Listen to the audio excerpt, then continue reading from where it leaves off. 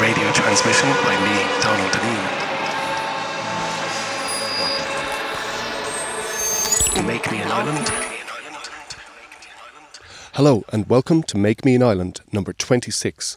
My name is Donald Deneen, and it being the Sunday of the August bank holiday weekend, today we're going to make holy the Sabbath and immerse ourselves once more deep in the river of song. So, people, get ready, tune in, tog off, and join the band. Already join the band. Run, come along and join the band.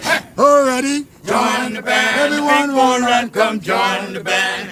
Oh, boo, boo, boo, boo, boo, boo. Band. Oh, boo, boo, boo, boo, boo, boo. Band. Already join the band. Hey, come along, come join the band. Already join the band. My big bull red, come join the band. Oh, boo, boo, boo, boo, boo. Band. Oh, boo, boo, boo, boo, boo, boo, boo. Band. Already join the band. Hey, run along, come join the band. Already join the band. Everybody come along, come join the band. Oh, boo, boo, boo, boo, boo. Band. Oh, boo, boo, boo, boo, boo. Band. Everybody join the band. Everybody come along, come join the band. Already join the band. That big bull red, come join the band. Alrighty, Reverend John Davis, I want to join your band. Now, more than a few episodes ago here on Make Me an Island, on The Singer and the Song Part 1, we just dipped our toes in the river of song where the waters always overfloweth. Today, however, we're going straight to the source of one of the richest tributaries in the whole irrigation system, that being our own Sean-Nós tradition. In the company of Ethna Ní Chadhain, we're going to be mining for gold in the emotional landscapes of Connemara and Cooley. Our journey starts 5,600 kilometres away, however, in the Georgia Sea Islands. Apart from a similar effect in terms of the stirring of the soul, there is no obvious connection between these two a cappella song traditions. Except perhaps the adaptability of the act and art of singing to every conceivable circumstance and situation. No amplification, no instruments, no stage, just straight up faith and devotion, blowing one's trumpet in the name of the Lord. Throw me anywhere, Lord, in that old field. Throw me anywhere, Lord, in that old field. Don't care where you throw me, in that old field. Bless my Jesus on me, in that old field. Throw me anywhere, Lord, in that old field. Throw me anywhere, Lord, in that old field. You may beat and bang me, in that old field. Bless my Jesus, save me, in that old field. Throw me anywhere, Lord, in that old field. Throw me anywhere, Lord, in that old field. Don't care how you treat me, in that old field. Says, can't Jesus meet me, in that old field. Don't care how you do me, in that old field. Says, can't Jesus choose me, in that old field. Do me anywhere, Lord, in that old field. Do me anywhere, Lord, in that old field. Do me anywhere, Lord, in that old field. Do me anywhere, Lord, in that old field. Do me anywhere, Lord, in that old field. Do me anywhere, Lord, in that old field. Don't care where you throw me, in that old field. Since King Jesus on me, in that old field. Don't care how you treat me, in that old field. Since King Jesus meet me, in that old field. Don't care how you do me, in that old field. Since King Jesus choose me, in that old field. Formed to perpetuate the traditions of their enslaved ancestors, the Georgia Sea Island Singers have been singing as a collective for a century and more. Their music is communal, rising up from the oral tradition of black spirituals. The group's sense of interpersonal communion is palpable in every tale of biblical intervention and heavenly salvation. The unbridled passion and incorruptible faith is the fire in the blood of this extraordinary music. The power of song to transform a world of scarcity and hardship into one of sweetness and light. Oh, Moses, Moses, don't get lost in that Red Sea. March your on and come across. Oh, in that Red Sea. Oh, Moses, Moses, don't get lost. Oh, in that Red Sea. March your on and come across. In that Red Sea. Let's just talk about the Most High. Let's talk about the Most High. Let's just talk about the Most High. Let's talk about the Most High. Ain't no Pharaoh in the Most High. Pharaoh in the Most High. Ain't no Pharaoh in the Most High. Pharaoh in the Most High. Oh, Moses, Moses, don't get lost in that Red Sea. March your Lord and come across in that Red Sea. Stop and talk about the Most High.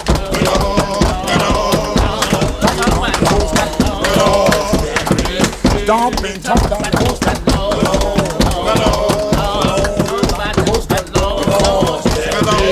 There ain't no Pharaoh in the Most High. Pharaoh in the Most High. Oh, Moses, Moses, don't get lost. March your Lord and come across. Stop and talk about the Most High. Talk about the Most High. Stop and talk about the Most High. Talk about the Most High. There ain't no Pharaoh in the Most High. Pharaoh in the Most High. There ain't no Pharaoh in the Most High. Pharaoh in the Most High. Hey, Moses, Moses, don't get lost. March your Lord and come across. Stop now, talk about the Most High. Talk about the Most High. Stop, let's talk about the Most High. Talk about the Most High.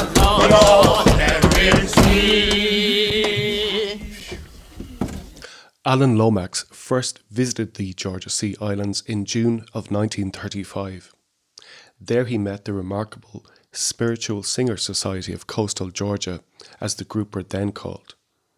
Already a decade on the road collecting songs and music, Lomax was floored by the sheer force of the storm whipped up by the ensemble on full power. He returned a quarter of a century later to capture the magic.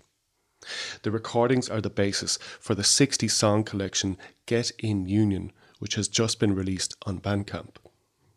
One unique element of the sound was the ring shout, a type of percussive devotional music common among enslaved people, but taken to a whole different level by the Georgia Sea Islanders.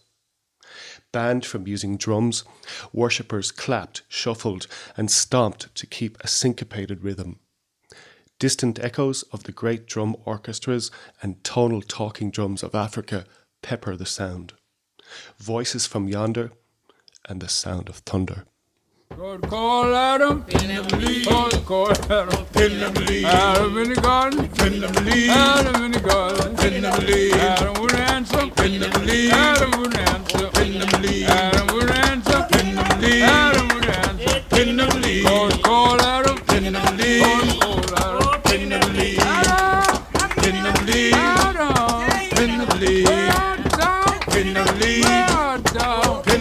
Lord, I'm ashamed. Lord, I'm ashamed. Lord, I'm ashamed. Lord, I'm ashamed. Adam in the garden. Adam in the garden. Adam in the garden. Adam in the garden. God call Adam. God call Adam. God call Adam. God call Adam. Adam would answer. Adam would answer. God call Adam. God call Adam.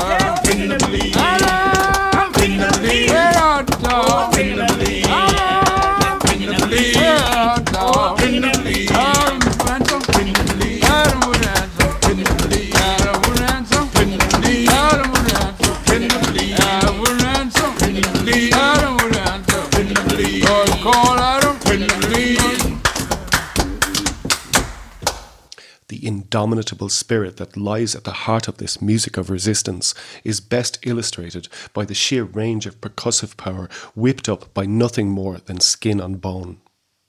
There's method to the madness, as the singers clap in tenor, bass and baritone tones made possible by the cupping of the palms, all done to accentuate the singing of the psalms.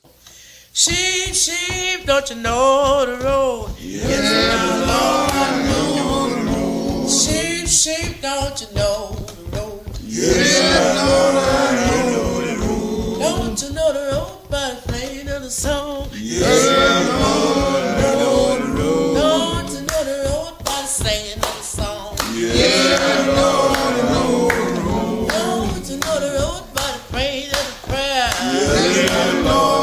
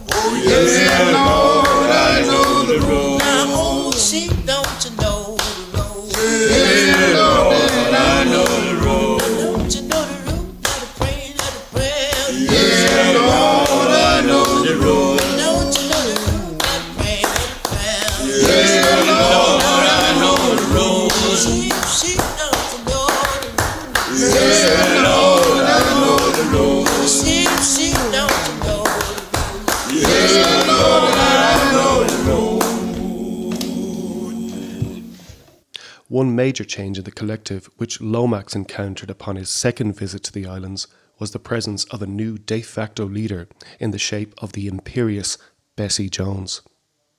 Though their work was as a de facto collective, from the moment she arrived in 1959, her assured voice naturally commanded the foreground. Pure, warm, and always delivered straight from the gut, the soft determination in Jones' voice summoned new power to the place where old ghosts meet in music and song. The irrefutable truth in every syllable strikes straight to the heart of the matter. Straight up, straight backed, straight forward, right on target, every time. Way down yonder, sometime below the law, sometime Bullfrog Mary, sometime in his mother-in-law, sometime let's get on board, sometime I wanna ball that jack, sometime I tell my honey come back, sometime I wanna rap that jack, sometime I get a hump in my back, sometime I'm going over here, sometime gonna get my pal, sometime way down yonder, sometime below the law, sometime Bullfrog Mary, sometime to his mother-in-law, sometime let's get on board, sometime I'm gonna ball that jack, sometime I tell my honey come back, sometime I wanna rap that jack, sometime I get a hump in my back, sometime I'm going over here, sometime gonna get my pal. Bessie Jones kept singing her whole life because she recognized her testimony as a guard against the erasure of her people and their experiences. Growing up in poverty and making her way in a world without fortune or fame, she sang her way through long hours of fieldwork and child tending. Her rich tapestry of songs evoke the shape and colour of the crowded, impoverished, life-demanding, life-affirming, and life-loving days of the community she held so close. Much the same as we will see when we encounter the Sean-nós singing tradition in situ later in the show, here There is no separating the singer from the song. You better mind how you talk, and you better mind what you're talking about. You got to give an account at the judgment. You better mind. Yeah, you better mind how you sing, and you better mind what you're singing about. You got to give an account at the judgment. You better mind. Sing, you better mind. Yes, you better mind. You got to give an account at the judgment. You better mind. Yes, you're going round here from door to door. You're talking about the things that you really don't know, but you gonna give an account at the judgment. You better mind. You're saying you better mind. Children, you better mind. Because you got to give an account at the judgment. You better mind. Well, if your sisters treat you wrong, you take it to yourself and God alone. Cause you got to give an account at the judgment. You better mind. You're singing, you better mind. Yes, you better mind. Because you got to give an account at the judgment. You better mind. Yes, you're going around here from place to place. The way you live and it's really disgrace. But you gonna give an account at the judgment. You better mind. You're singing, you better mind. You better mind. Children, you better mind. Yes, you got to give an account at the judgment. You better mind. Yeah, before that preacher baptize you, you know what you promised God you would do. Now you gonna give an account at the judgment. You better mind. Yes, you get it in the field. You don't want to fight. You join the church, but you won't live right. But you gonna give an account at the judgment. You better mind. The same, you better mind. Oh, you better mind. Church, you got to give an account at the judgment. You better mind. Say I'm a Baptist bred and I'm a Baptist born. So when I'm dead, it's me a Baptist gone. But you gonna give an account at the judgment. You better mind. Before leaving the Georgia Sea Islands and saying goodbye to the incomparable Bessie Jones, I want to play you an example of her sweet voice in speaking mode. Here she is, extolling the virtues of one Bob Young, the community alarm clock responsible for raising up songs, the dreaded wake-up call. It's just when Bob Young, he's up the way back up in Fitzgerald side. When I was very small, see, and I met Bob, and Bob knew me from a child on up, from the time we got there until now. I say he's a wonderful man. We still in the same Crum William place I was telling you about way out there, and he used to wake up the people early in the morning, whole day, so they can get ready for going to work. Quite nice. It was taping time, and he was called a gum dipper. He was one of the great ones. They got some iron thing that they dip down in and get that gum up and put that in a bucket. And just go from tree to tree and get that. That's what makes so many things that we use, that rolls them quite natural. Yeah. Otherwise, it makes taping time and spiritual and all kind of things out of it, So that he was one of the great gum dippers.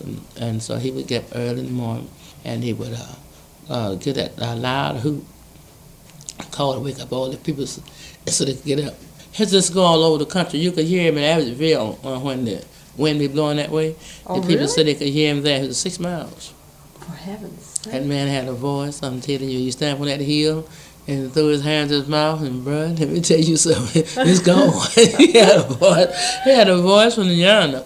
And he just loved by everybody, too, and he's a wonderful guy. Was he a great big man? Big man. He's tall. He wasn't big in the stomach or nothing like that. That's a man. That's a big, tall, full, good, solid man. One of them men. That's what you call him. Yeah, he's just a man. He wasn't all guts. But I mean, he's just a solid man, a real man, and strong beside, you see. He gave him holler in the morning sometime. And sometimes he called it in different ways, Sometimes he holler, nigga, raise up. Nigga, Nigger, raise up. Niggas, raise up and get your coffee. Lordy, Lord, Captain is a mean man. Captain is a mean man. Captain is a mean old doggone captain. Lordy, Lord, niggas raise up, niggas raise up, niggas raise up and get your 4-day coffee. Lordy, Lord. I mean, in the mornings he would call like that sometimes. When he said, Lordy, Lord, look like you're falling down in your room. And then he would sometimes holler, let's wake up.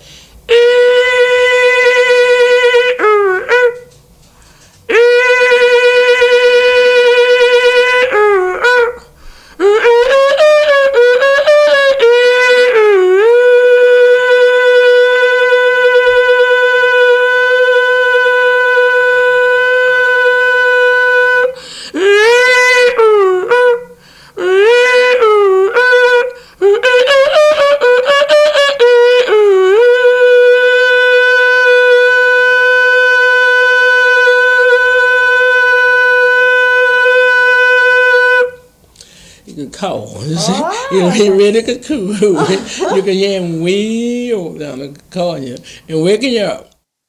The preservation of these precious moments in time was the life work of Alan Lomax. 8 years before the Georgia Sea Island recordings were made, he initiated the World Library of Folk and Primitive Music project, which over time expanded to multiple volumes, countries and continents.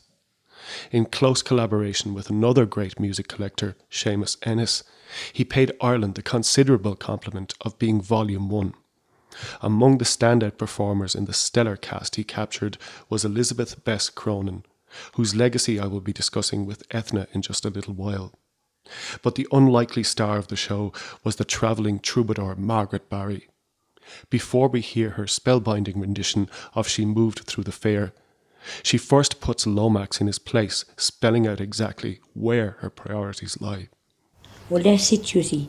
It's a very an ordinary, well, it wouldn't be an ordinary because I'm sure that you have travelled like a lot of the country and you yet never met anybody like me that could say that I never loved any man. Only the one thing that I'm in love with, and that's music. Do you know when my banjo got broke, I cried for a full month. And when you start to cry over an instrument or music, I think that's it. You can even ask anybody that. I needn't ask anybody. I'm telling it straight, truthful, from my heart and mind, the soul and the body. I cried over my banjo when it was broke. And you know that anyone criticise music or say, well, that's bad, that song is not good, that music is not good, no, she's hateful and I don't like the way she sings that. Well, that's one thing that I do not like, is to interfere or say anything about music. Because many people I often sit around Craigenban in the County Armagh, I often spoke to them about that. I say, well, you can ridicule anybody, say something about anybody, or say something, even myself. If you talk about myself or say anything about me, it wouldn't worry me one bit. If you said to me now, well, you don't look nice, your teeth, you're horrible looking, all that kind of thing, wouldn't worry me in the least. If you said, well, I'm going to take a photograph of you. Well, supposing you took a picture of me, you say, oh, you don't look nice, or you're horrible looking. Well, do you know that wouldn't interest me? I wouldn't be interested in that sort of thing. Good looking, bad looking, or anything that wouldn't worry me. But the music and the song, that's all. Just like Bessie Jones in her everlasting prime, the intimacy in Margaret Barry's voice feels so private it takes the form of something sacred. In its sweet surrender, another deep soul is laid bare. She is on record as saying she learnt this song from a Count John McCormack 78, and it has an otherworldliness that the Count himself might find hard to explain. Ancient spirits awaken in her rendition. Barry had already spent many summers cycling her bike across the length and breadth of the land with her banjo on her back, moving through fairs, casting spells, and unsettling the natural order with words sung clear and true. My young love is said to me, my mother warned my ear, and my father warned slightly, for your lack of kind, as she stepped away from me, and she did say, it will not be long,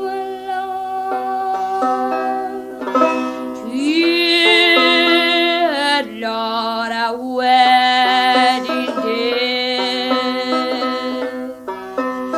As she stepped away from me, as she moved through the fair,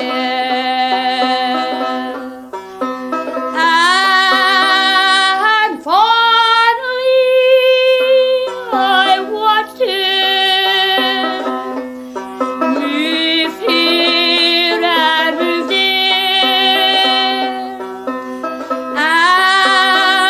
and then she turned homeward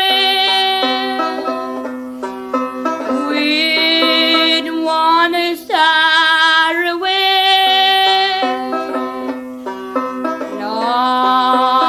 like the swan in the evening moves over the lake. Last night he came to me, she came softly, so softly she came that her feet made no dimmer, as she laid her hand on me, and she did say,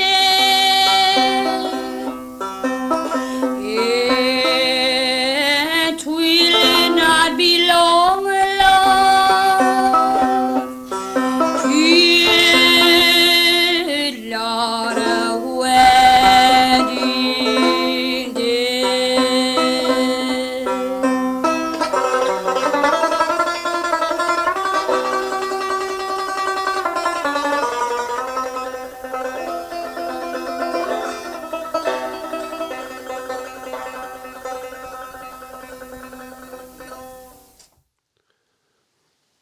Margaret Barry's unbreakable bond with her craft lasted 36 summers more beyond her encounter with Alan Lomax.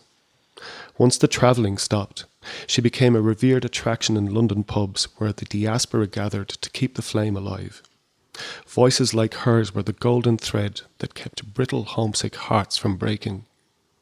At a time in which traditional music at home was entering a prolonged slump, the collective imagination as expressed through the medium of song found its truest expression on foreign shores.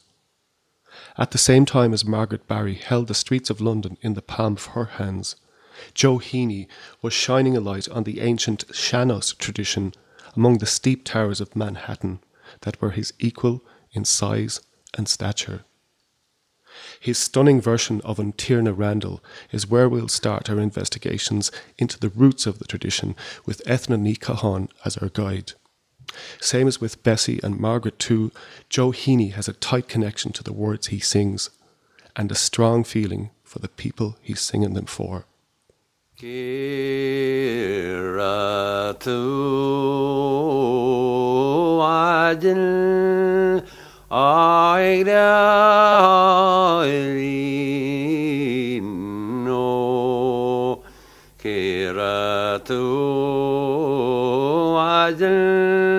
Aflod levarog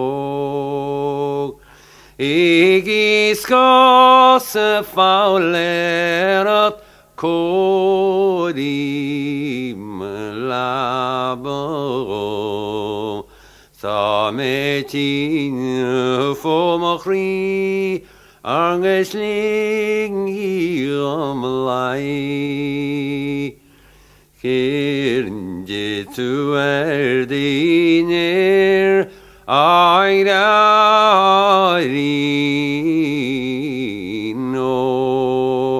Kirnje tu erdiner Aflod levarog Askel ralu barenje fantje brochare Sametin fomachri Anges ligi omlai Kirl darkest to ang the daddy I daddy no Kirl darkest to ang the daddy Aflod levarog Achir mustabelegischen ismalodege Tametin fomachri Agus ligi omlai Kirl dakus uaig didahad I daddy no Kirdakus to ang the down Aflod levarog Achid marung kaigeshin is mila puntage Tametin fomachri Anges ligi omlai Kirdakus to a man of foster I daddy no Kirdakus to a man of foster Aflod levarog Ifnul margo haiken a flash vedunter Sametin fomachri Agus ligi omlai Kirdakus away the warin I daddy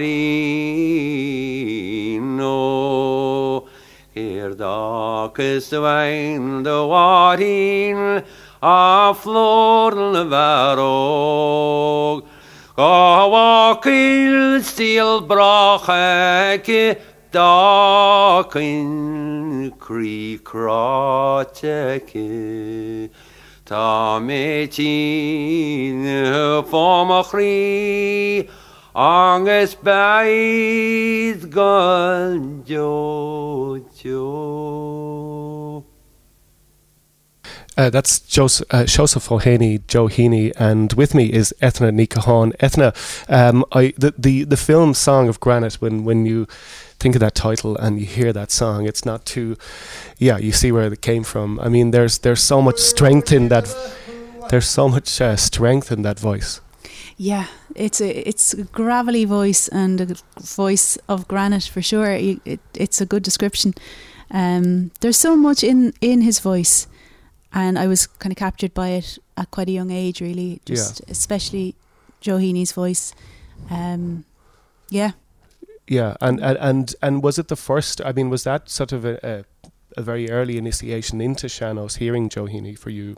Yeah, we had a record at home, a Gaelian record, and I would have listened to Curchy na Trabáine and Around the Haskina there and Tierna Randall and lots of those old sean-nós songs, and they just really fascinated me. When I was about 10 or 11 at the time, I remember, and I would have been singing, Auron ar Scoil, like just songs we would have learned at school.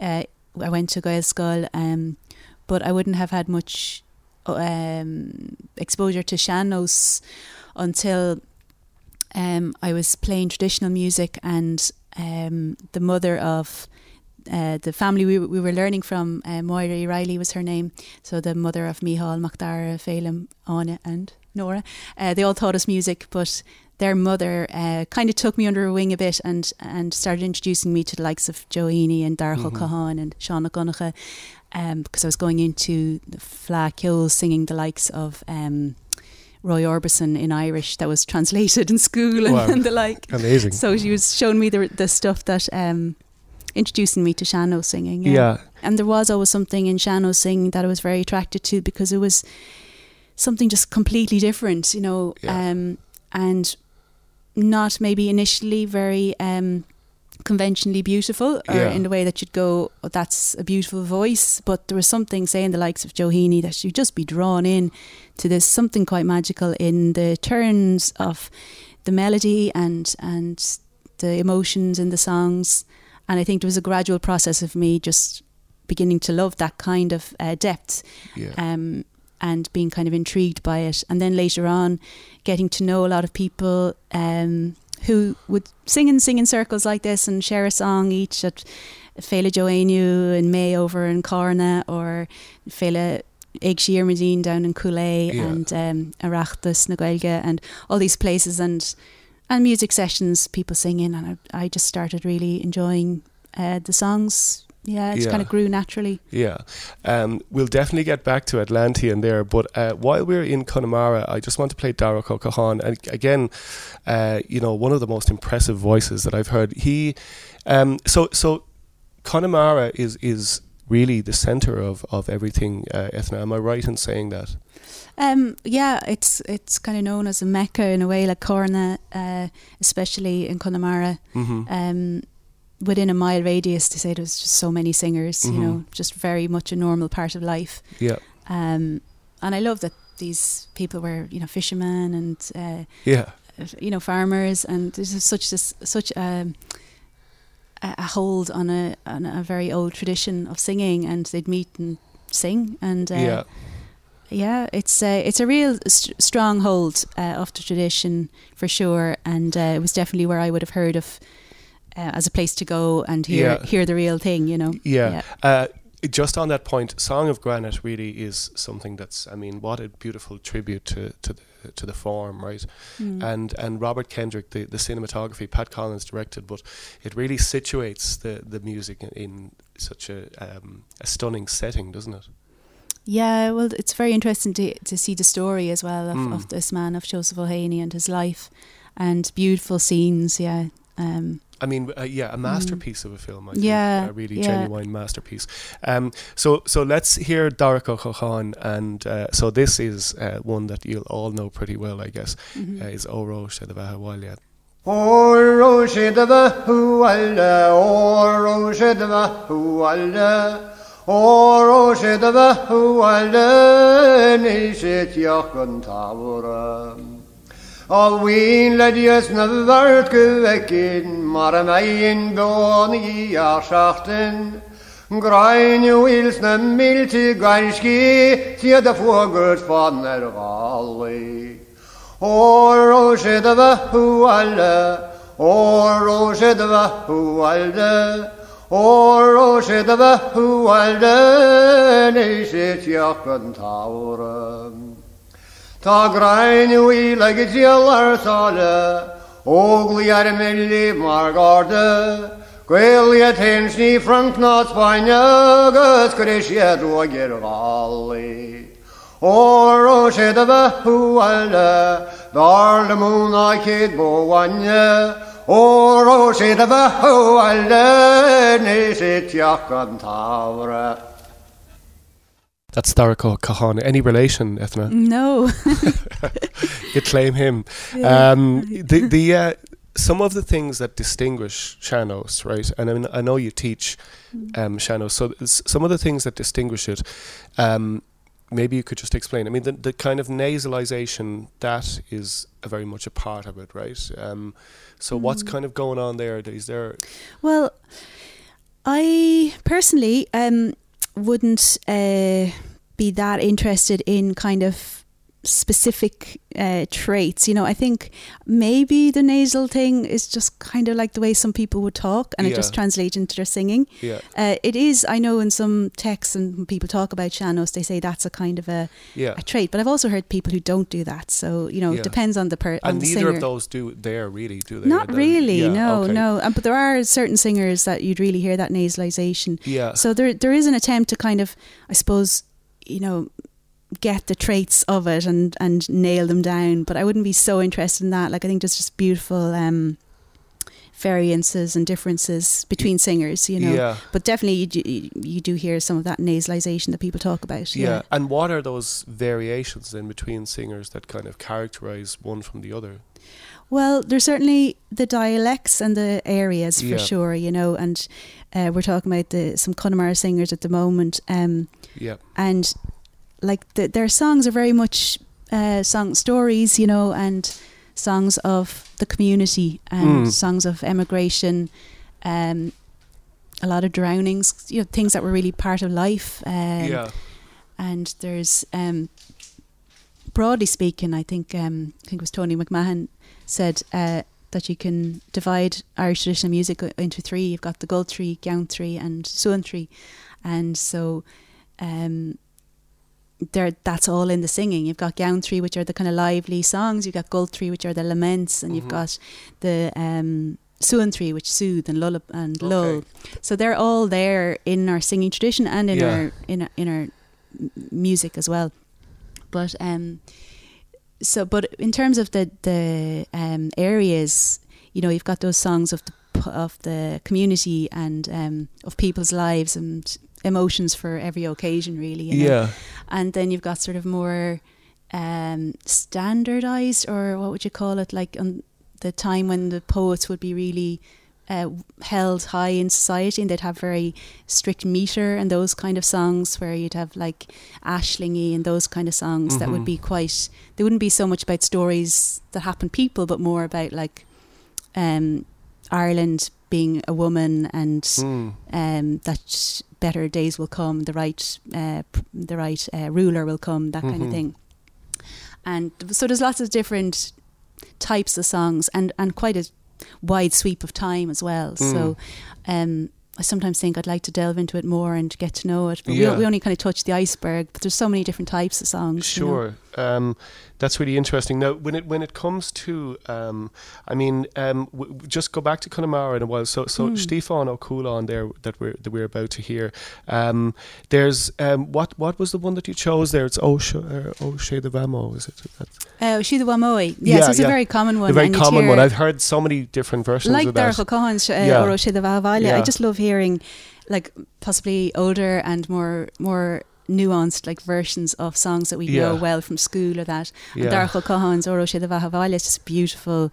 I love this. Kind of full of energy, you know, the way he sings it and the slightly different way he'd sing it to what we know from school. But Shida Wamoy as well, Stefan O'Coolan singing, that is just full of life, you know, and vibrancy. And sometimes the songs we've learned in Irish language at school, they just become quite standardised and a bit boring, and we belt them out at Colossus Sowery or whatever. Yeah. But the phrasing and the space and the ornamentation and kind of what he gives to the song is so vibrant, I think, in this version. It's so vibrant. It has tremendous soul, if you want to soul, apply. So Stefan O'Coolan.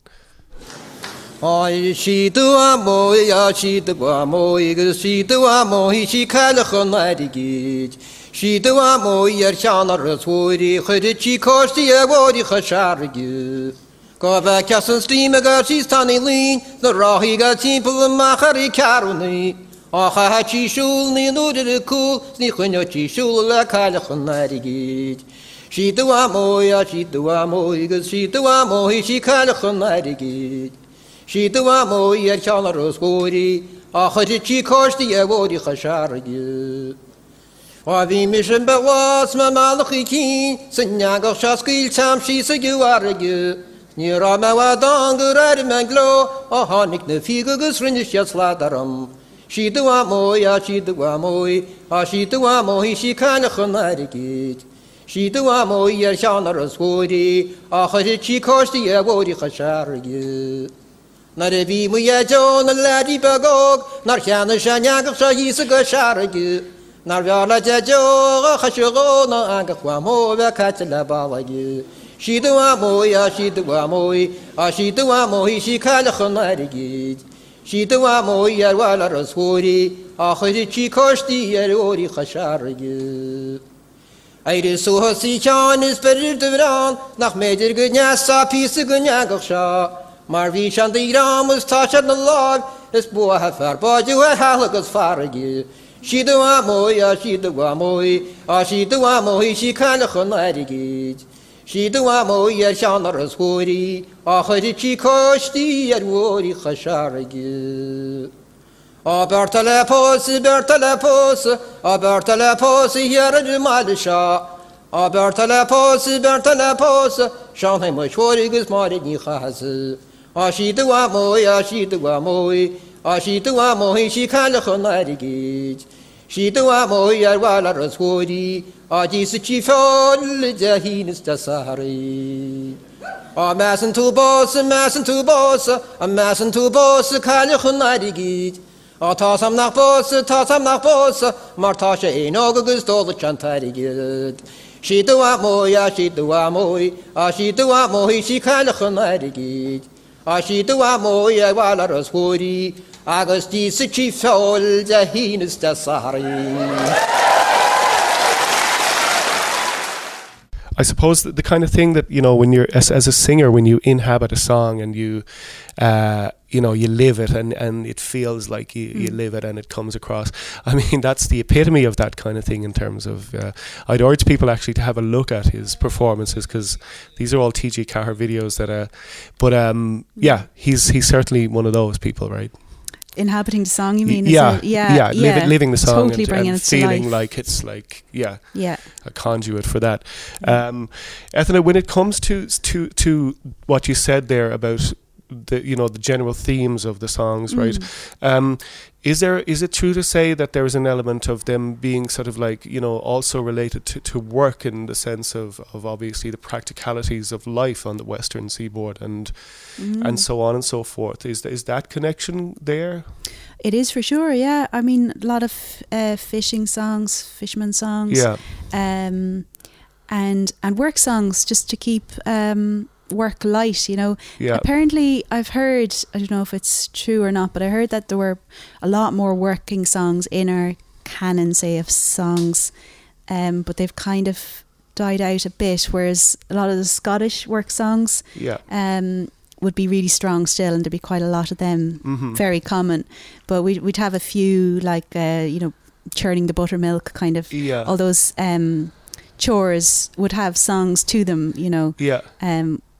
which I think is just so nice, to think that singing was just such a part of normal life, that it wasn't anything special that one person did, and that we all sat in rows looking at, but that people would just be singing around the farm, around the house, around. And it just shows how musical we naturally are, Because really, when you so really what it is that, I mean, the music is very much situated in daily life and in that situation. So there's not, as you said, there isn't a stage of any description. There isn't, and like when you see Shannon singers, it's not the most natural thing for them to stand up and stand on a stage and sing. Although it's becoming more, people are becoming more used to singing in front of people. Yeah. But you know, it'd be much more about sharing a song in a company of 20 people in the pub, in the local house session, or you know, whatever it is, a gathering, and just closing the eyes, holding someone's hand beside them, and it's like a shared singing situation where it's not really about the singer as much as the story and the song. Sure. Yeah, and that communicative aspect is very much like inherent in it, you know, as in even when we hear recordings, I guess we're hearing a version. I mean, Ian Lynch was on one of the previous shows talking about, you know, the value of being in the space of the singer and how that works and how that feels, and really you're talking about something that is, in essence, that the form is about that, and then you kind of, I suppose, the experience, if you could, would really be to kind of immerse yourself in that. I mean, I think, again, I would keep referring to Song of Granite, but it very much gets that aspect of it, I think, where it's... Yeah, well, for me, I didn't even listen to that much singing on records. Like, I did a bit, and it was definitely my way of learning songs, CDs and records. But for the people performing, they probably weren't that comfortable, or the likes of Joe Heaney would have been, I'd say he'd be quite used to. He'd made a few records, but there'd be so many singers that were never recorded, but that you'd hear them at a session, or you get to know people just from going to festivals and the likes, and you'd get to just love songs, and you know that person would sing this song, and they'd be totally comfortable in the pub, but getting them recording it is it's a different thing, you know. Yeah, because of course, yeah. So I would like just have got to love the songs really from hearing them being sung by different people, you know, around the country. It's a shared treasure, really. Yeah, absolutely. There's something that I suppose when it is in those kind of situations where you know, the value of being in the same room as somebody. There was, I suppose, in Song of Granite, one of the things that I was kind of touched upon was the fact that, you know, people like Joe Heaney went to America, and Darragh O'Cahan went to Leeds, I think, and sort of operated in completely different cultures. And actually Sorcha Ní Chúram, which we might go to next, Ethna, also immigrated. So I suppose the situation of taking you know your culture abroad, and I mean that Joe Heaney story is so fascinating in that sense, in the sense of where he went with it. And I suppose seeing what they had when they were out of their usual environment, you know, being in a completely different environment and location, and being being quite exotic, I guess, you know, in some ways. Yes. Maybe we can listen to Sorcha Ní Chúram, right? She sings an amazing version of Undrine on Down. It's just, I mean, of all the pieces that he sent over, I absolutely love this. Me too. Really, really special. Is there anything about it that you would like to say, Ethna? I think she's just quite an unusual singer. Like I don't know anyone who sings or sang like her. I'm sure there probably are a few, but I think she had a very unique style, and I wouldn't have a problem with putting her next to the likes of Billie Holiday or the likes, in terms of just the way she... Well, because can I say, because to me it sounded like other music more than any of the other pieces, you know. And I don't know, I'd love to learn more about her life, but I don't know, did she have other musical interests or that, but it does sound like that she had some other influences there. Now I don't know. Yeah, well look, really absolutely, so beautiful. Okay, let's hear it. Tá harlas to do sin here with tá Sorcha Ní Chúram a láthir. Agus íar mé ar lena tell hiach ní agus písa de gará.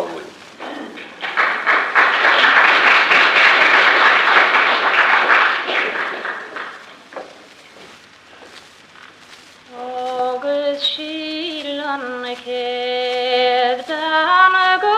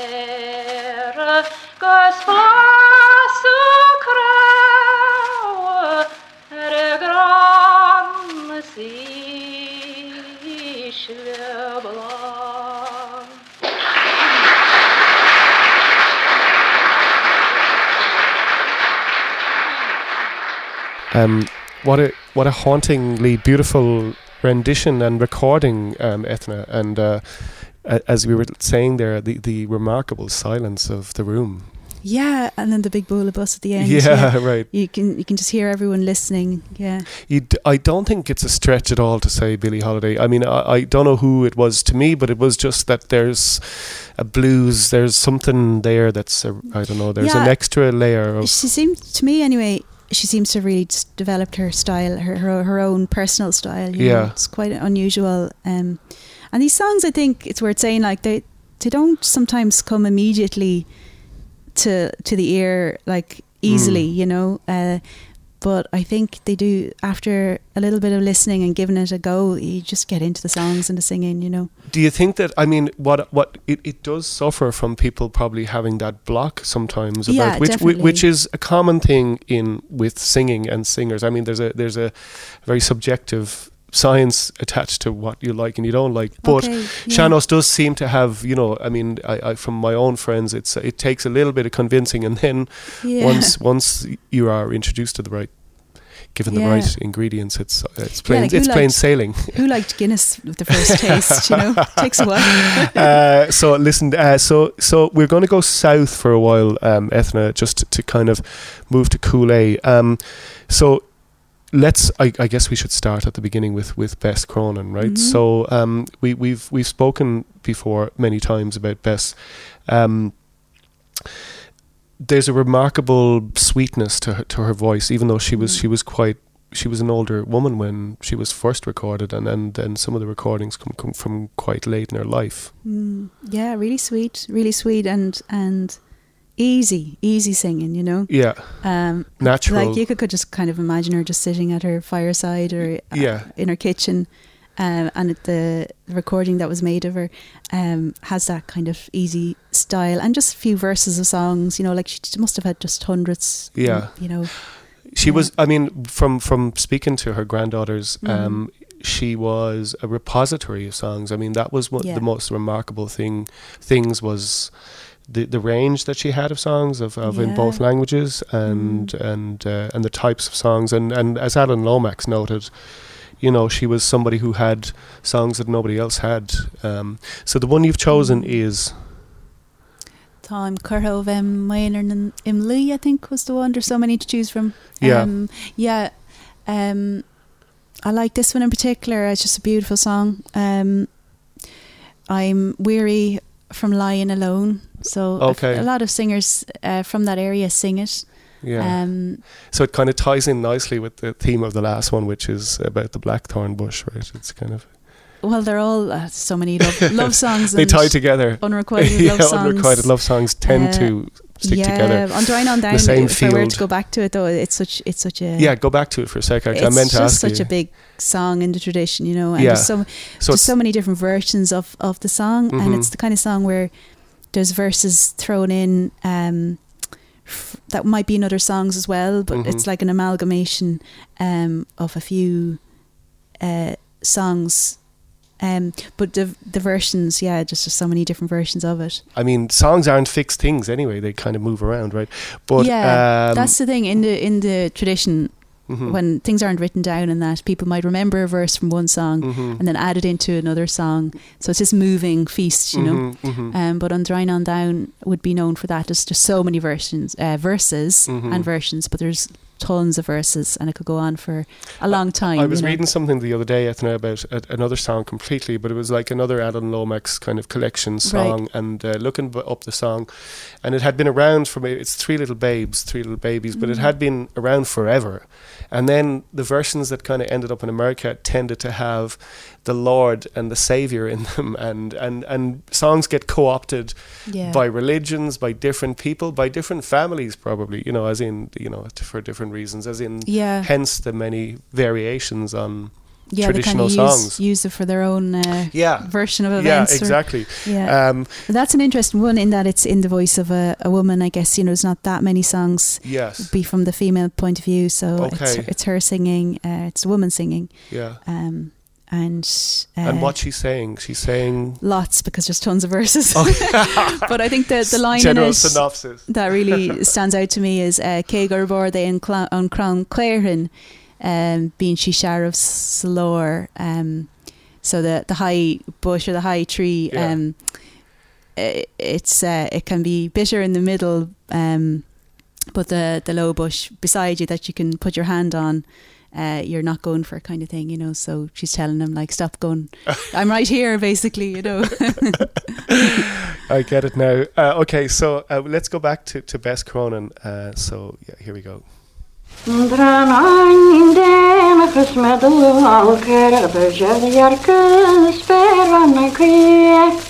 The serious friend is a Lord she shalom. Time could have him when only. Time could have him when only. One evening I led the carelessly spread. I spied and met in great mourn. I asked her the matter, she quickly made answer. I'm weary from lying alone, alone. I'm weary from lying alone. As the morning dawned, the against the thivlum, I was Irish calmer tail. And could just shag as a saruvana. As time could over him and rumly, time could over him and rumly. My family and damsels and down here alongside me, and tell me the years that have flown, or a 7 and 1 and the 11 years long, and I'm weary from lying alone, alone. I'm weary from lying alone. Is that when you're gone, I can talk a conspiracy, skimming a fanic maroni. Ni killing is the nothing and tell. Golden Koram and only, Golden Koram and only. They got some comely man that wouldn't take me without fortune, and would make me a wife of his own. With the truth I'll explain that I'll die in despair. I feel any longer alone, alone. I feel any longer alone. As the rosy branet as a radiant traveling up when I'm standing away. As royal rejection can be shared or tracked. Let him leave my Marie. Let him leave my Marie. There's a neat sweetly flower in this garden alongside us. Take it and make it your own. For the flower it will fade, so also the maid. That is weary from lying alone, alone. That is weary from lying alone. It's so beautiful, kind of imagining the situation, and it's not hard to imagine her by her fireplace in those recordings, because again, like I was saying earlier, the kind of setting is in taking people out of that setting and recording them in a studio. I mean, there were no studios at that point, but yeah. I mean, it's great that these songs were captured in such a way, right? Yeah, that's a treasure to have her recorded. I mean, for a lot of singers, that's a huge source, Elizabeth Cronin's book and CDs, and I've learned lots of songs from her singing. Yeah. And all the verses she has, and apparently there was a link with Scotland, and that there'd be some labourers going down to that area, you know, and she would have picked up the likes of Bonnie Blue-Eyed Lassie, and that's one I would sing myself, and I just picked up a lot from her. Yeah. Is singing it? You don't want to sing, no? I don't mind. Yeah. Oh well, God. Well, you want to sing it? That would be amazing. I'll see if I remember all the verses. Okay, it's been a while. Okay, no I didn't worries. record it years ago, but I'll give a few verses anyway. Amazing. How can I live at the top of a mountain without money in my pocket or gold for to count it? But I would let the money go, all for to please her fancy. And I'll marry no one but my bonny blue-eyed lassie. She's my bonny blue-eyed lassie, with an air so sweet and tender, her red rosy cheeks and her waist so neat and slender. I'd roll her in my arms and fondly I'd embrace her. But how can I love her when all my people hate her? Some people say she is very low in station, and more of them say she'll be the cause of my ruination. But let them all say what they will, to her I will prove constant still. Until the day I die, she will be my own lovely lady.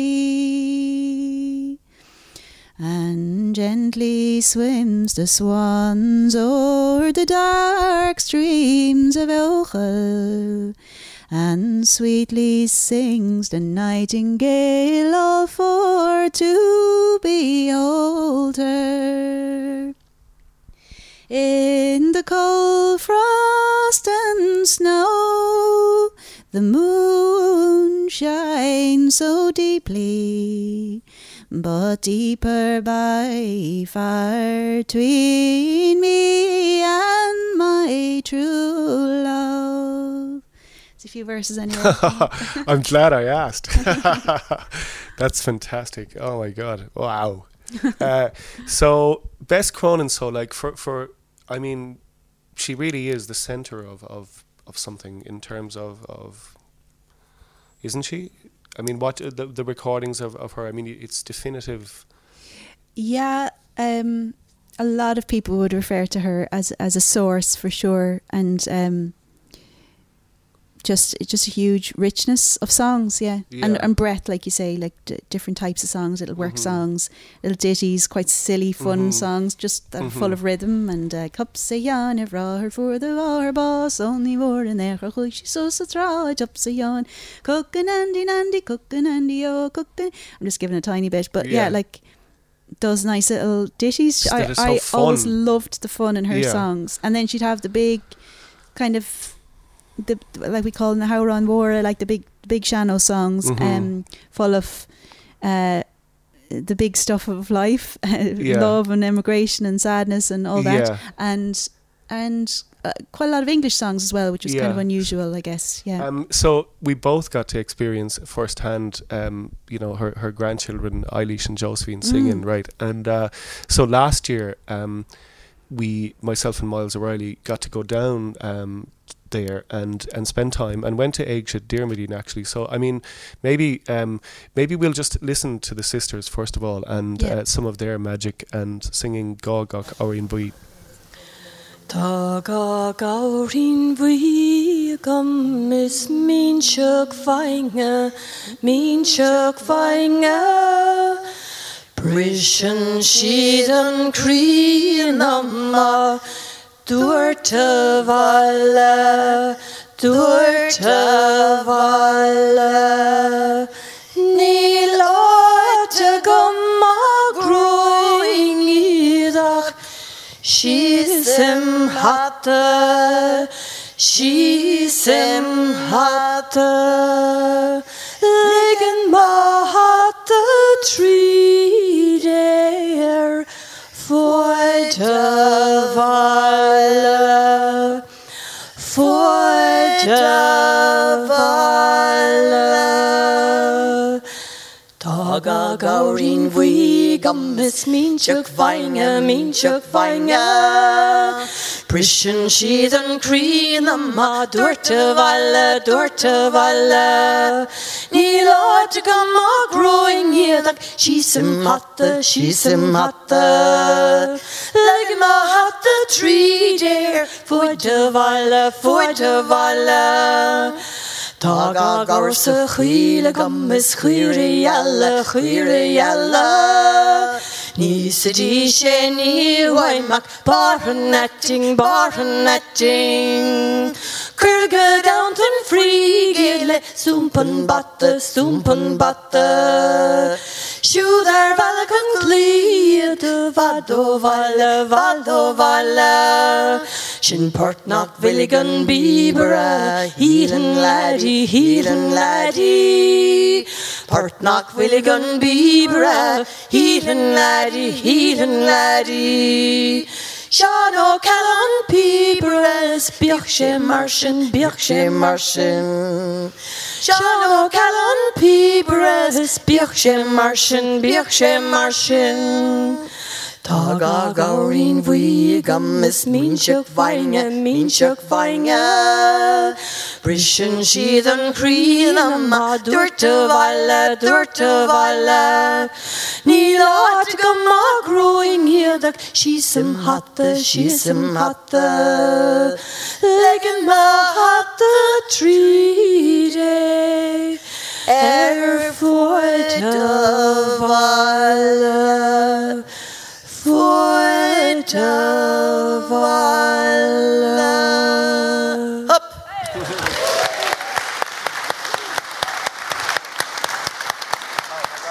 Eilish Ní Huma and Josephine Cullinan live last year for St. Patrick's Festival here in Dublin. And Ethna, they're powerful that obviously they didn't lick it off the stone, quite clearly. Yeah, it's, they're full of songs, the pair of them. The area is, from going to Aig Dirmadine, it really is, we will say, the essence of a place that has songs as a currency. That seems to be one place where you can very much still feel how that is part of how it works, right? Yeah, for sure. They're meaningful and they're in their the way they're given and received.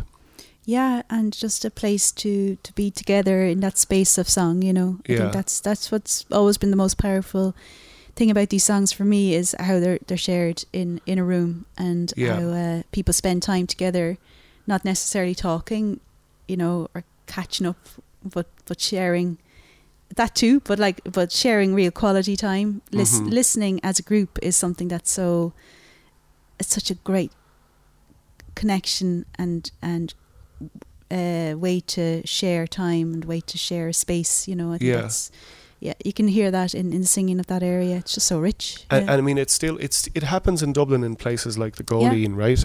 But there, it's still very much part of let's say daily life, for want of a better term, as in it still goes on a regular basis, and it's very much like still being passed down to the next generation.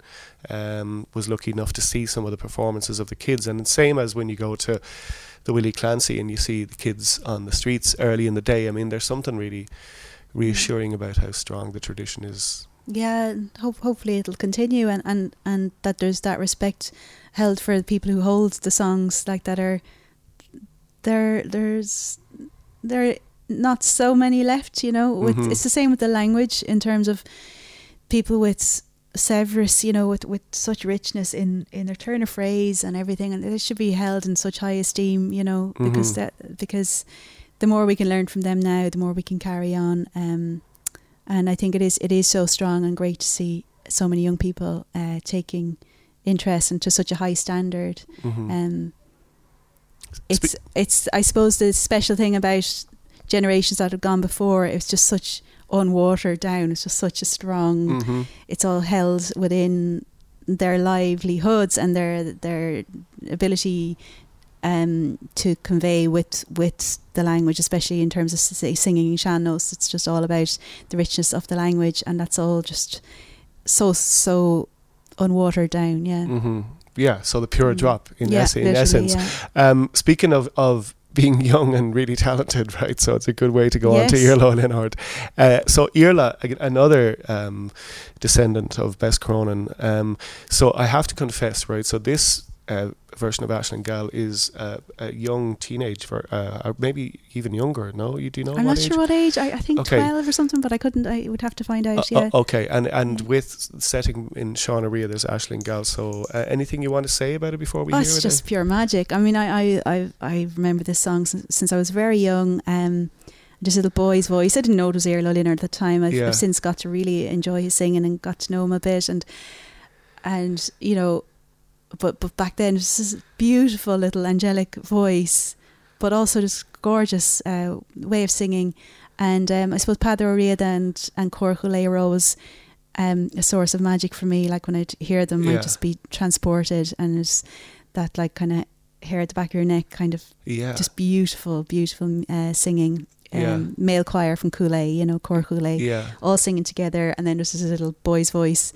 So I think this is Peadar's arrangement, or playing in the background, and then Iarla Ó Linard as a youngster singing Aisling Gal. So I would say that whatever your tracks are at the moment, you'd be prepared to be stopped in them.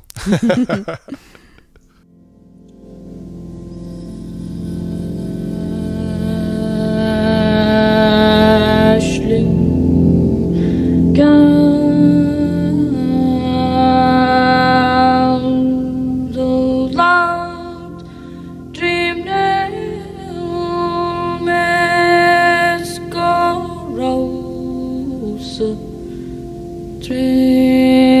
Trilog Ishalumly was gross in low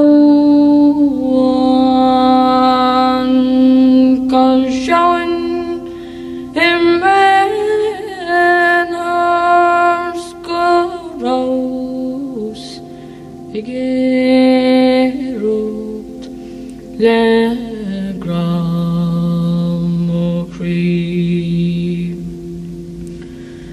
Gurev no go be gold agus gredach agus gleed together Egoisland til brevarigis ara lekelem Gumert planli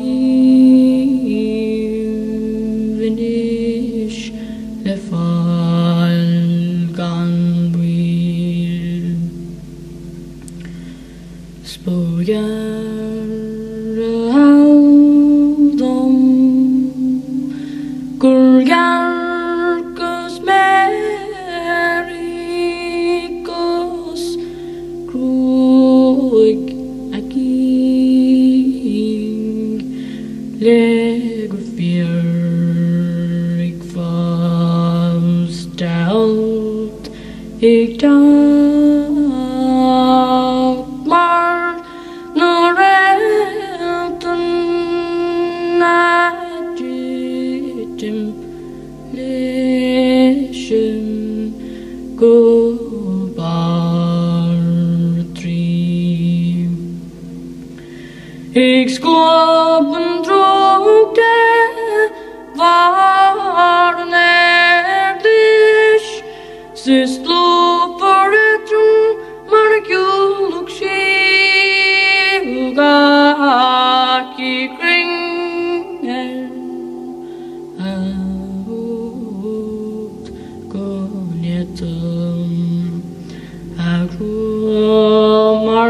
Marquero spoial ipi to van is so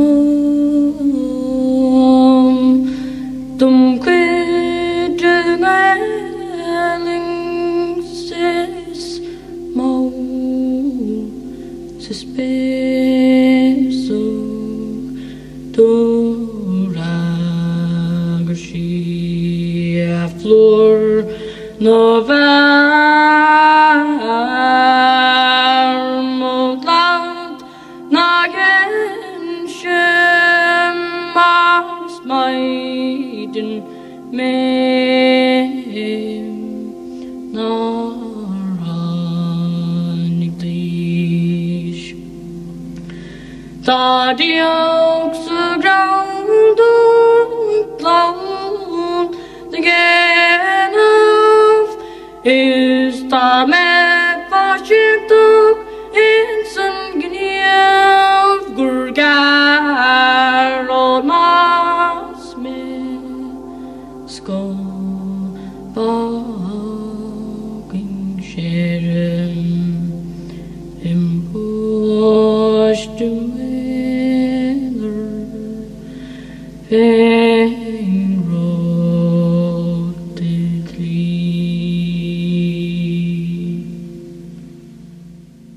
What can you say? It's just so stunning in every way, isn't it? It's pure beauty, yeah. Pure beauty, yeah. The recording, Peadar Ó Riada's hand there in the recording, I mean, it's exceptionally well put together.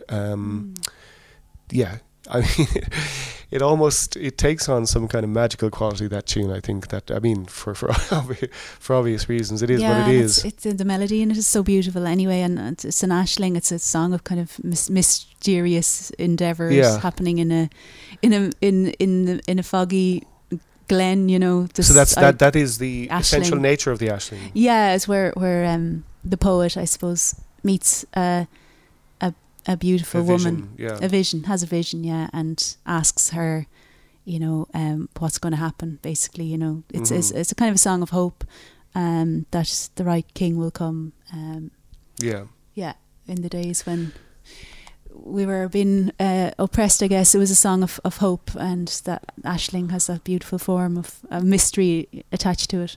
So the Ó Riada family, I mean, there was something that turned up in the Bob Quinn in the Bob Quinn film Atlantean that really struck me, something that Sean Ó Riada said, right? So I'm just going to play it. I don't know if you'll be able to hear it there, so let's just hear what he says here. Sean Ó Riada. That not alone is Irish music not European music, but it is quite remote from it. It is indeed much closer to some forms of Oriental music. Therefore, the first thing we must do, if we are going to try and understand it, is to forget all about European music. Its standards are not Irish standards, its style is not Irish style, its forms are not Irish forms, and so on. The simplest thing would be if we could listen to it as if we were listening to music for the first time, with a child's new mind, as it were. Failing this, it might help if you think of Indian music, if you've heard it, and try to think of it in those terms rather than in European terms. I love what he says there about trying to listen to it from a child with a child's mind, because there is that element of kind of like surrendering to it, I think. We're going to get on in a little while, Ethna, to those strands that kind of, you know, are you know, I suppose it kind of reminds you that this is something that, you know, there's not just Ireland really when it comes to this type of music, because it's in other music and it's in Arabic music. And I'm going to play an example in a while of something that comes from Asia, but there is that kind of just when we just hearing him say that there, we kind of have to surrender kind of our preconceived notions when you're thinking about sean-nós. It's something unto itself to be understood.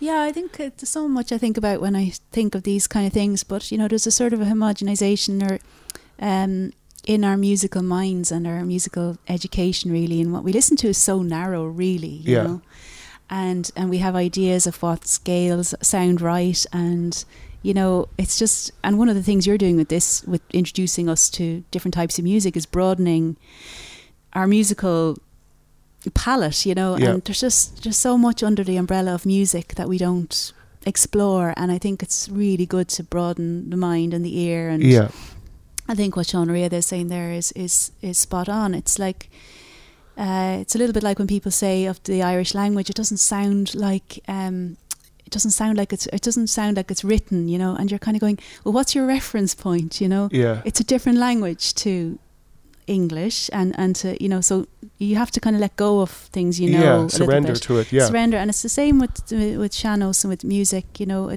There's a whole world and generations of time that goes into these songs, you know, and they come from places that maybe we don't readily know, and so it's so kind of exciting when you think of it like that, you know. Mm-hmm. We're used to kind of European modes and scales, and our ears are accustomed to that, but we can get used to other types, and we experience different things when we do let ourselves get have those sounds coming into our ears. Yeah, open the door. Before we go and open the door ever so slightly, I just want to play a couple of things. I would love if you could. One of the tunes that we were hoping to play was Peadar Canavan, and we didn't find a recorded version. Peadar being the father of Salóg and Owen. And Warren, I think, and of Mongoose. Okay, yeah. Oh wow. None of whom licked it off the stone. But you're instead, Ethna, I'm going to ask you to sing a second song, Eleanor na Ruin. So the provenance of this song comes from where? I would have learned it from a recording again of Peadar Canavan. Mochuid den Tail, I think his album is called, and also from Seosamh Ó Heinig's record at home that we had. So Eleanor na Ruin is a beautiful love song, surprisingly and unusually with a kind of a happy ending where the man asks Eleanor will she come with him, and she says yes, so it's an unusual spoiler song. Alert. Sorry, spoiler. That's the last line. That's it now, I don't need to sing it. Okay, away lads, so great.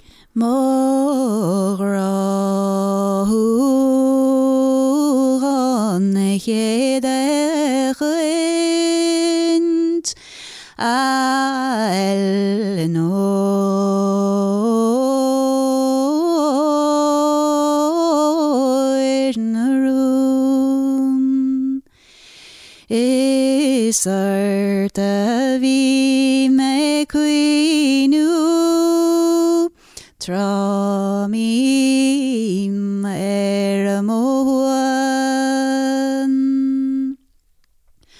agragun til sa hechark stus jeshin obaneran avrenelinda sok stus jeshemil shepok achun suarit bio begyanamart Maris jasmar hjolhing nagalnalat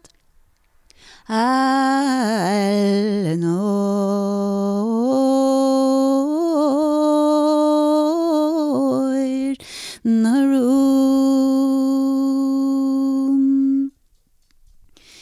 Vi boike go malachi na hein leon ground Svi boike go doigechi on the curb for almost Vi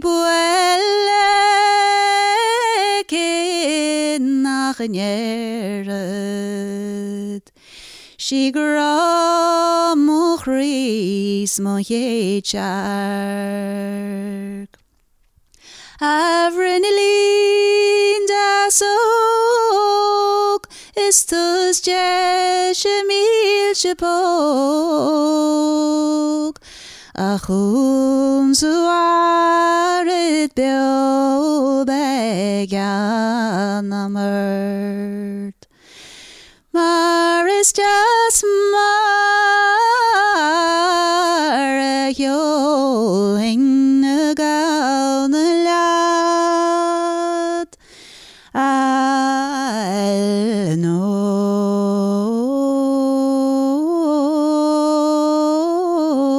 in a room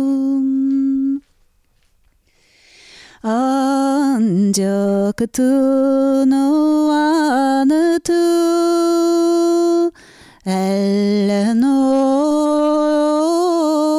in a room no na no te na ganya hu a de rentrer sa store or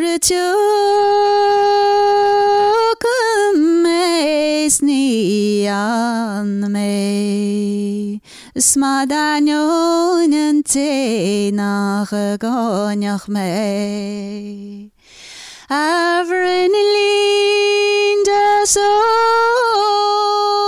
tu is mil chepog Achun zuaret bio began amert Maris just mar yo in the gown lad I'll know it a room. So beautiful, Ethna. Thank you. You're welcome. That was one of the first songs I really fell in love with. You know? Yeah. So you're still early on when you're singing in. Where was that? Yes, I'm not quite sure when I would have been singing in the likes of Flanna Keol and that, and even though I kind of hated them, you know, competitions I sort of hated. Yeah. I'd freeze up. I'd be playing the fiddle in a fiddle competition in front of an adjudicator, and I'd freeze up, and I couldn't play, and never felt I could do myself justice. So it was very frustrating that way.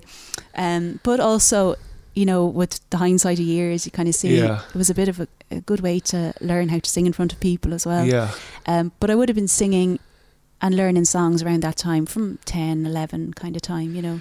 And just what's required to remember a song and to do it properly? Can you quantify that? It's quite a lot, right? There's a lot involved. I mean, I know you teach, so yeah. I think singing a song a lot. I always encourage people when I'm teaching people really just to try and sing in front of a few people. You know. Yeah.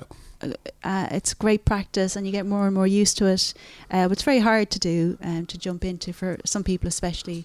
But I suppose I was quite lucky in that at school and through just gatherings and house parties and festivals, I did quite a lot of exposure to just people saying, "Ethna, sing a song," and they got quite used to just turning up and doing it, you know. Yeah. So even just through singing, you get little tricks, I guess, as to what will bring you on to the next verse or the next line. Okay. So there's a kind of a visual element to when you're singing. For me, it's a lot about the story. If I'm in touch with the story, I know what comes next. You know. Yeah. And sometimes you get stuck with a verse and you go, the second before you have to come in, you just remember what you need to sing. But yeah, the story will tell what the next verse is often, and then. It'd be interesting to really think about it. I haven't much, but there are, I think, little visual things going on in my mind as well. Of one word at the end of a verse, then will spur me on to little points of landmarks within it. Yeah. But just, I suppose, I mean, we're talking about dedication really to making that. A lot of singing in the car and you know, going for walks, whatever. I might be turning over a few verses, and getting used to them. Yeah. Ethna, just when it comes to you know, looking outside of our own country and in particular to go to what you recommended to watch, which is Atlantean, Bob Quinn's film, I have to confess that it was something that I should have done a long time ago, really, because, you know, I have a lot of interest and throughout the the lifetime of the show thus far, we've had little bits of Arabic music, and it's really stunning to hear, and Bob Quinn's thesis, and it's something that takes a bit of getting used to. So I would really urge people to go check it out, because it's in 4 volumes. The first volume, which I watched twice, is on YouTube, full version. As well as an incredible insight into the places and the people that we are talking about, the faces and the landscape. You know, just as much as Song of Granite really captures that in a very poetic way, retrospectively. In Atlantean, there's real evidence firsthand of some of those people. In fact, is it Pádraig Ó Cualann? Stefán Ó Cualann features in it, as does the likes of Tracey a young Stefán Ó Cualann, It's a bit of a wild watch. I mean, it's it is just wow. Yeah, I watched it years ago. I think I was in my early 20s, and I just watched it last night, remembering. I suppose when people talk about sean-nós, and they often mention it doesn't really sound like anything they've heard before. They might reference the likes of Arabic music or Indian music, and I always think of Atlantean, and I need to watch that again. And I did last night, just refreshing myself. It's good. Yeah, it's a while since I watched it, and it's fascinating. Really, I mean, even apart from anything to do with what we're talking about musically, there's facts in there, such as in the Arabic word for Jesus is identical to Isa. I mean, there's connections in 9th century Arabic art with Celtic art. There's lots of quotes that I pulled out. Galway had wool, Spain had wine.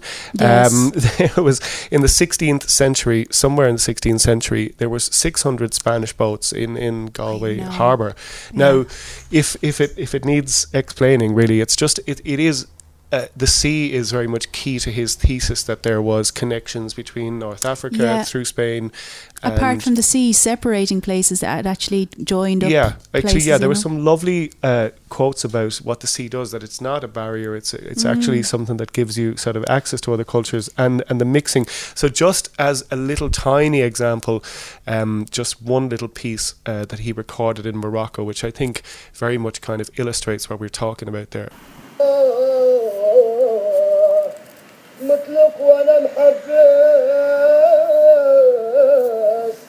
يا ربي المحايل زادوا لي هواسي. I mean, there's several examples throughout it. There's fascinating footage of a group of Moroccan musicians coming to what looks like, I guess, was it the Galway Arts Festival? I don't know what the reason was. Yeah, must have been surely. But when you hear things like that, you just think, oh my God, it's just so close. I know, and I never really, before I watched Atlantean, knew what the reason for that could be. Now, it is a thesis. A lot of it would need to be, proven more and that. But I think I can't deny, though, that there's something that rings true in it for me. That if it's true that there was, and it seems to be, that there was a lot of trading going on, that whole western seaboard from North Africa right up to Iceland. Right up from North Africa to Iberia, Ireland. So Ireland was really apparently like quite a route along this trade seafaring people. And Bob Quinn's kind of thesis is that our ancestors were possibly not Celtic, like we often think of kind of coming from Eastern Europe and travelling over to Ireland, but like much more related to North African, which is absolutely wild. But it kind of, makes sense that maybe North Africans were trading a lot with Spanish were trading a lot with Ireland, and that our sean-nós singing and sean-nós dancing has a lot of similar elements to North Africa and the people from Berber, so and there's some wonderful connections actually with the dancing and with flamenco as well, right? Within it, I think it takes a second viewing to even get a grasp on where he's going with some of the strands of the connections. And I think the second and the third and the fourth volumes would have been really. There's two things I was thinking about with this, is that like I think that that connection is quite likely. That we picked up elements in our singing from this trading kind of. Also, I think like you sent me something from Asia, from Cambodia. Yeah, from maybe Cambodia. we can just we'll have a listen to that in a sec. But and tell me, I can't help thinking like that. Maybe there's a lot of similarities with vocal traditions just around the world. Yes. Just kind of had similarities that mightn't have met each other at all. Yeah, exactly. But there's something in the human expression and the human voice that might come out similarly around the world. Because this is extraordinarily like something absolutely. of So Shanno's what that more or less kind of explains in advance of what I was going to ask you after I play it, which is that I guess that it may not. Okay, so songs aren't fixed, and oral traditions, they merge, and it's like water where it it becomes something else once it meets something. But it not necessarily would have to have a pathway between something for something to be similar to something, especially when it comes to laments or to song, or that like these would human be emotion kind of expressing itself all over, like languages just growing up all over the place. Yeah, it's fascinating. So Smot is a form of Buddhist chanting, and it's SMOT in Cambodia. So let's just have a quick listen and. បបិទ្ធមេត្តាហើយនឹងបៃតា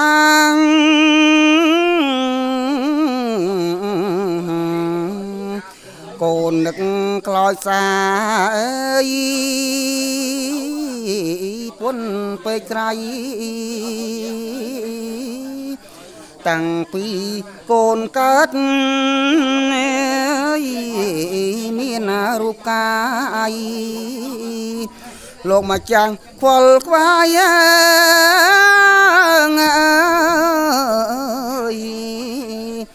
ថែរាំងសាង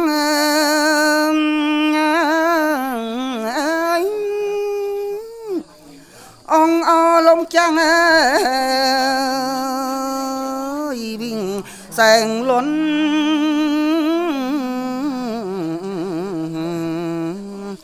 โลกโรงตุกทงวนเป็นนางนาปรุงโลกกอมใบบัญชงวนงี้ Pum anh pur niang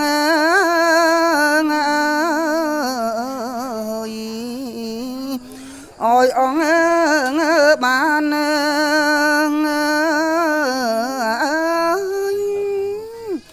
hết ni con xôm cuồng anh chả lý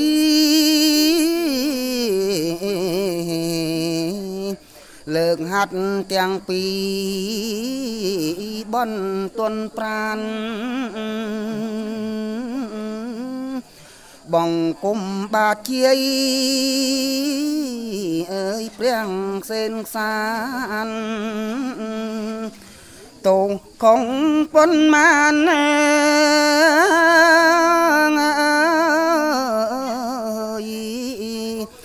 សូមប្រងណៃ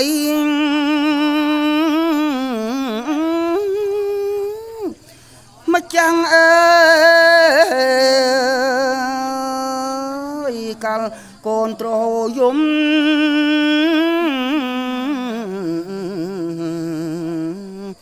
លងចង់មកថ្នមត្រកង3ច្រៀងបំពេលកូនដោយប្រំប្រៃ So it says Smot chanting is essentially practiced during funerals and the dead festival of Chum Ben in Khmer in Cambodia, and the similarities just in I mean there is in fact if you look this up on YouTube, SMOT funeral chanting Khmer Cambodia, you'll see this man singing that song, and but the ornamentation in the parts of it there, Ethna, sure you would recognize very much similarities there, right? Oh yeah, you could take bits of that out and paste them into the way he holds the notes, the grace notes that we were talking about. Yeah, very similar. Like there's a song that I loved, that I love singing, Éamon na Cnoic, again from Shosua Haney, and he would do a lot of ornamentation like that. Like the first line, I just sing. Can you do goes, it? No, Lila? Yeah. Shinamo go fuera go I grab a marish you know, that just that way that all the grace notes and ornamentation, just using the voice in very similar way, I think. Yeah. I mean, I'm looking at it from the point of view of somebody who doesn't sing or read music, but like the shape of the notes is what I can see is very similar. Yeah. Yes. Yeah. And where they reach and again, I'd urge people to go check that out, because seeing him, obviously, it's a very much it's more. It's a queena, really, isn't it? A queena, yeah. Look, and also you get the translation of the lyrics, some of which are very funny. Cleaning up my shit without disgust. I mean, that's what you want, right? So it's real stuff. Ethna, it's been such a pleasure talking to you, and we've gone in a direction where I think we've travelled some ground there. It's been great fun. Yeah, I don't often get to talk so much about the whole arc of and it as often happens when you open a door, I want to find out more, so we're going to have to invite you back. But there is also, I mean, you perform and you record as Inny Kay, right? So there's like you have a whole different life there going on, but there is some elements where you bring what we're talking about here into those shows, and I've seen you play these shows, and I've seen you perform, and in fact I think I'll hold you to a promise before we go that we'll do an Inny Kay version, and we'll go downstairs to Brian Walsh, my drummer. Great. It all happens in this building. Anyway, I won't ask you a question about bringing that in there, but you do that, and I suppose it's something that, it's many strings to your bow, but it's like the older I get, the more I realise, like, music is an ongoing journey, and it's just unfortunately sometimes we're kind of bottled in quite young into saying what you do and what what your style of music is, and in a way it's like I think of music as part of life, and I'll be hopefully with music for many days to come. And yes, I grew up with all this music as my main kind of palette, I guess, and where I come from is very much informed by that. But I really enjoy with Inny Kay branching out into other sides of my creativity and my musical aesthetic. So it's a very strong part of it, and it's just such a wonderful thing for me to be so engaged and related to such a long line of tradition. It brings a strength, Yeah, surely is the golden thread in that rich tapestry which you're weaving. But also, I mean, you describe it very well there. I mean, there is something about sort of being able to rely on that solid base of so much, a river of song underneath you, and it comes out in beautiful ways in how you write. Okay. And, thank you. It does. In how I write, I think the melodies are very informed by Sean-Nós and by tunes as well, because I played fiddle since I was 4 years old, and the melodies just become ingrained in you. So I think there's melodies that come out that wouldn't otherwise, if that wasn't my main education in music. And what we were talking about there a minute ago about countries, okay, and the way kind of something flows and through one place and comes back to another, and it's different. Yeah. I mean, you kind of, I suppose, as a producer and a writer and a singer, you're kind of embodying different things that you've absorbed, right? And the essential huge thing being the early part, and now as you branch out, and I mean I know from knowing you that you love African music, you love all sorts of music. Yeah. So I mean that journey, it's like, I mean, there's always so much to explore and to do in that, being able to do that's great freedom. Yeah. The freedom is the thing in there. Ethel, would you mind to close to reach into that bag of songs, and one of whom I know you play in the Inny Kay shows, but this is Scottish, so let's see, maybe Scotland's come up here in the conversation. So we spoke a little bit about working songs earlier, and I was saying in the Scottish tradition there's quite a lot of working songs still commonly sung. The first one of these is actually a working song, and it's a walking song, Waulking, women making tweed when they'd be keeping the work, keeping a rhythm to the work, and all around in a circle around a table, singing these kind of songs, a walking song, and then the second one is a dance song. So they're put together. I learned them from Christine Primrose, who's a wonderful singer from Lewis Island. I learned it from her at a workshop in the Isle of Skye years ago, and have been singing them since. Beautiful. Evie avi uvi avi shin the love of Oricanic. Evie avi uvi avi shin the love of Orag. Evie avi uvi avi shin the love of Oricanic. Evie avi uvi avi shin the love of Orag. Janin stenen chwala mi chator mi for the Oricanic. Janin stenen chwala mi chator mi for the Orag. Janin stenen chwala mi chator mi for the Oricanic. Janin stenen chwala mi chator mi for the Vorag. Evie avi uvi avi shin the love of Oricanic. Evie avi uvi avi shin the love of Vorag. Evie avi uvi avi shin the love of Oricanic. Janin stenen chwala mi chator mi for the Vorag. Donald leich je nog de toy der Vorag. Donald leich je nog de toy der Vorag. Donald leich je nog de toy der Vorag. Donald leich je nog de toy der Vorag. Evie avi uvi avi shin the love of Vorag. Evie avi uvi avi shin the love of Vorag. Evie avi uvi avi shin the love of Vorag. Donald leich je nog de toy der Vorag. Shimmer a thayer a me yamin heen man yanan banish. Shimmer a thayer a me yamin heen man bossing. Shimmer a thayer a me yamin heen man yanan banish. Shimmer a thayer a me yamin heen man bossing. Evie avi uvi avi shin the love of Oricanic. Evie avi uvi avi shin the love of Orag. Evie avi uvi avi shin the love of Oricanic. Shimmer a thayer a me yamin heen man bossing.